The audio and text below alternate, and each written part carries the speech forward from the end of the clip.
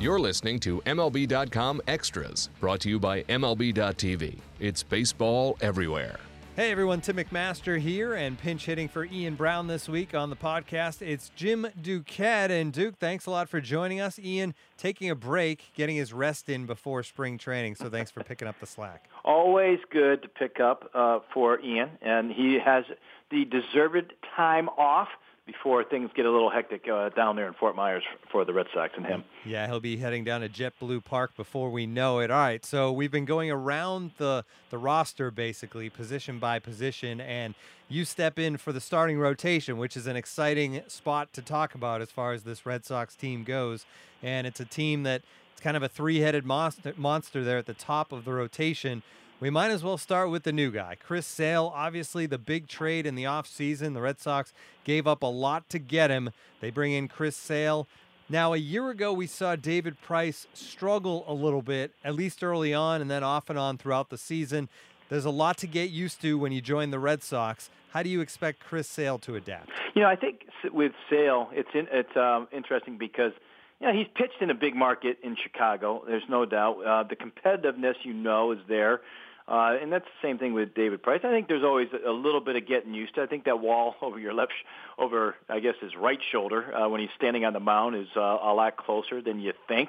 But I think overall there's a little bit of pressure there, but there's also, I think, the feeling that you've got the reigning Cy Young Award winner in Porcello there on your staff, and David Price, the big money guy. I think it's with Sale, it's a matter of, hey, I just need to fit in here. It takes a little bit of pressure off, I would think, and I actually think it creates a little internal competition with that top three. So I think that he's going to get off to a really good start. I think the fact that his stuff is so dominant, he still has that strikeout pitch, that breaking ball. That's what I think is maybe a little bit more different. Let's say a little different than David Price had.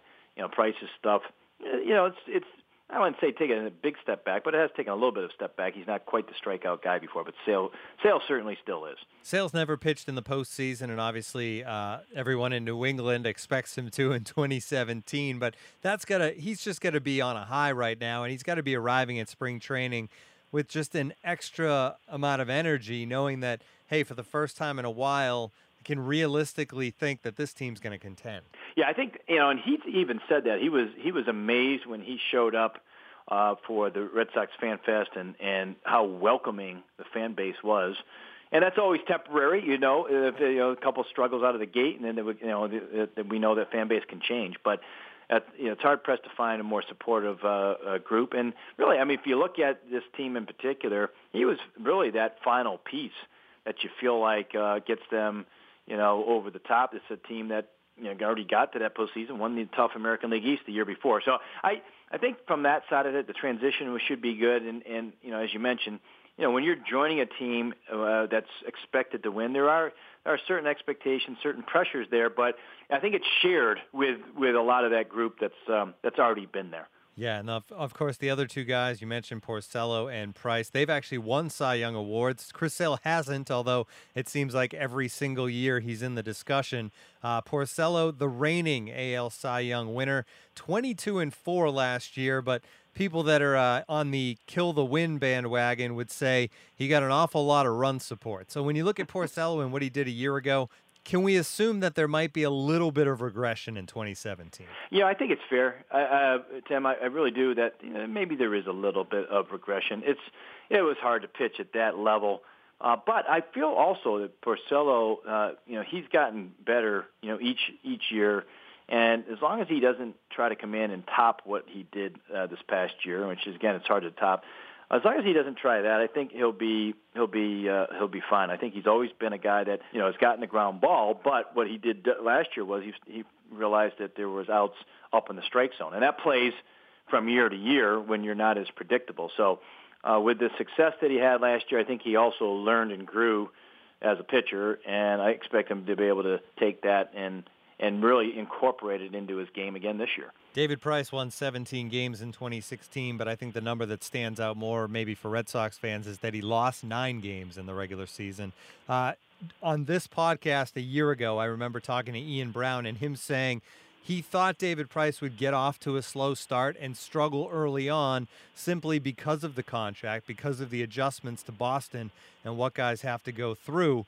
But he said then that he thought Price over the length of, year 2, year 3, year 4 of this deal would be great. Do you agree with that? Do you think we'll see a different David Price in 2017 than we did last year? Yeah, I think so. I think, again, that some of the pressure of the big contract, you've seen plenty of guys, come in and feel that and take that on. If you look at, what he did over the first half, it was a real struggle overall. His numbers in April, May, June, there wasn't one month where his ERA was under 4. And, in April it was over almost 6. So, as he got to July and August, you started to see a better David Price. You saw, in September a little bit of a step back, but he did win 4 games. So I feel like the last kind of 2 out of the last 3 months, he was able to build momentum, get back to what made him successful. And I think those are things that he'll build on for this year. All right, so there's your big 3, and a lot is obviously expected of those guys as far as innings, as far as wins, and just leading this team.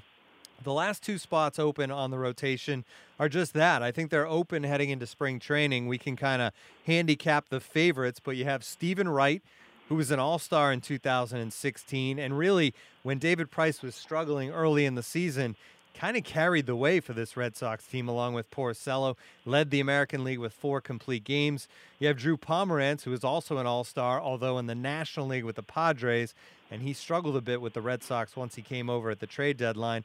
And then you have Eduardo Rodriguez, who after a tremendous 2015 at just 22 years old, had the knee injury in spring training a year ago and kind of struggled through 2016. So those are your 3 guys. Duke, is there a favorite in that group to be, I guess, the 4th starter, we'll call it? I mean, 2 of these guys are going to be in the rotation. 2 are going to be in the rotation. I think part of this is also, I talked to John Farrell today. He said, past experience out of the bullpen is going to also be a factor in this.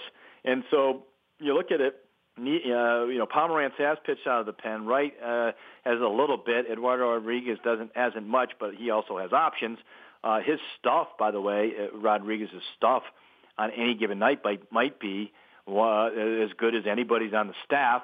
It's funny how this is going to play out. Do you want to go with 4 left-handed pitchers in your rotation and have Stephen Wright coming out of the pen? Sometimes the balance of your starting rotation plays into this decision as well. So I don't know if there's any real front runners. It's hard to say the All-Stars that were there last year wouldn't make it. But then, again, Rodriguez has got the big arm. So he played it pretty coy. I think the Red Sox, have an idea of, who that next guy would be. I wouldn't be surprised if Stephen Wright was the leader for the 4th spot.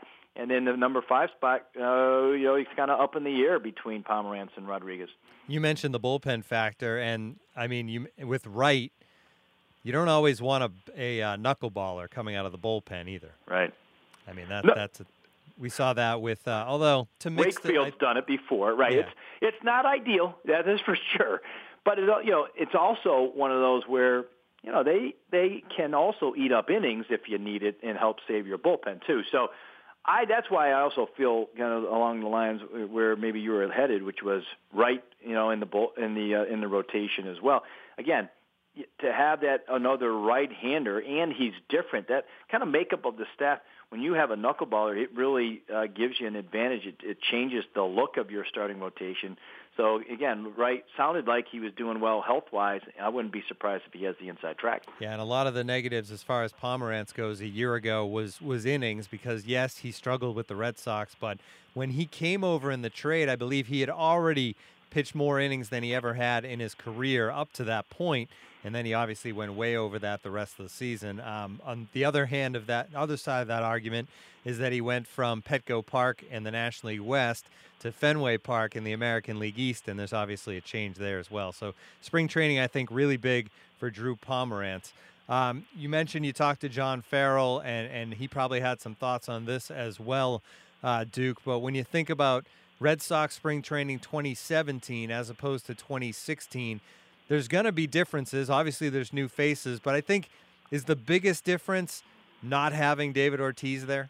I think that's the biggest difference. I really do. And John basically talked about that. The loss of him in the lineup is something that is a concern, and they have talked about it on how they would handle it. It's not quite the same without him there. The presence in the middle of his lineup. Now, what they're hoping is and they got below league average production at both third base and left field. They're hoping that Pablo Sandoval can come back and play to his abilities. That's number one. They have a protection there with Brock Holt, but they're hopeful, and he's in terrific shape. And they're hoping that a full season of Andrew Benintendi will be an upgrade over what they had in left field, which is not unrealistic to think about as well. So I think if they got production like that, league average or so, from those two positions, that could make up for a portion, maybe more than that, of what Ortiz, with his absence. Still going to be interesting for me to see how that middle of the lineup is shaped. When you have obviously Bogarts and Betts and Pedroia, let's say all of those guys near the top, Hanley somewhere in the middle. Who ends up sorting those parts out? Is Leon have the same type of season as he did, although he started to get exposed towards the end of last year. So they still have a lot of decisions to make in the middle of that lineup. Still a very good team, though. Yeah, certainly. And if you get the better pitching, maybe you don't need quite the because the offense a year ago was so good. Yeah. It could probably take a little step back if you get the better pitching, and you're still going to be a team that should be a contender for not just the division, but people are thinking a World Series contender for sure in 2017. All right. Thank you so much, Jim Duquette, for stepping in for Ian Brown this week. That'll do it for MLB.com Extras, our Red Sox edition. Tune in again next time. MLB.tv Premium, the #1 live streaming sports service, is celebrating 13 years. Watch every out-of-market regular season game live or on demand in true HD. Real-time highlights, live look-ins, pitch tracking widget, and more. MLB.tv Premium includes a free At-Bat 15 subscription. Watch live baseball on over 400 mobile and connected devices. Watch at home, in the office, or on the go every night on every device. Blackout and other restrictions apply. Visit MLB.tv for details.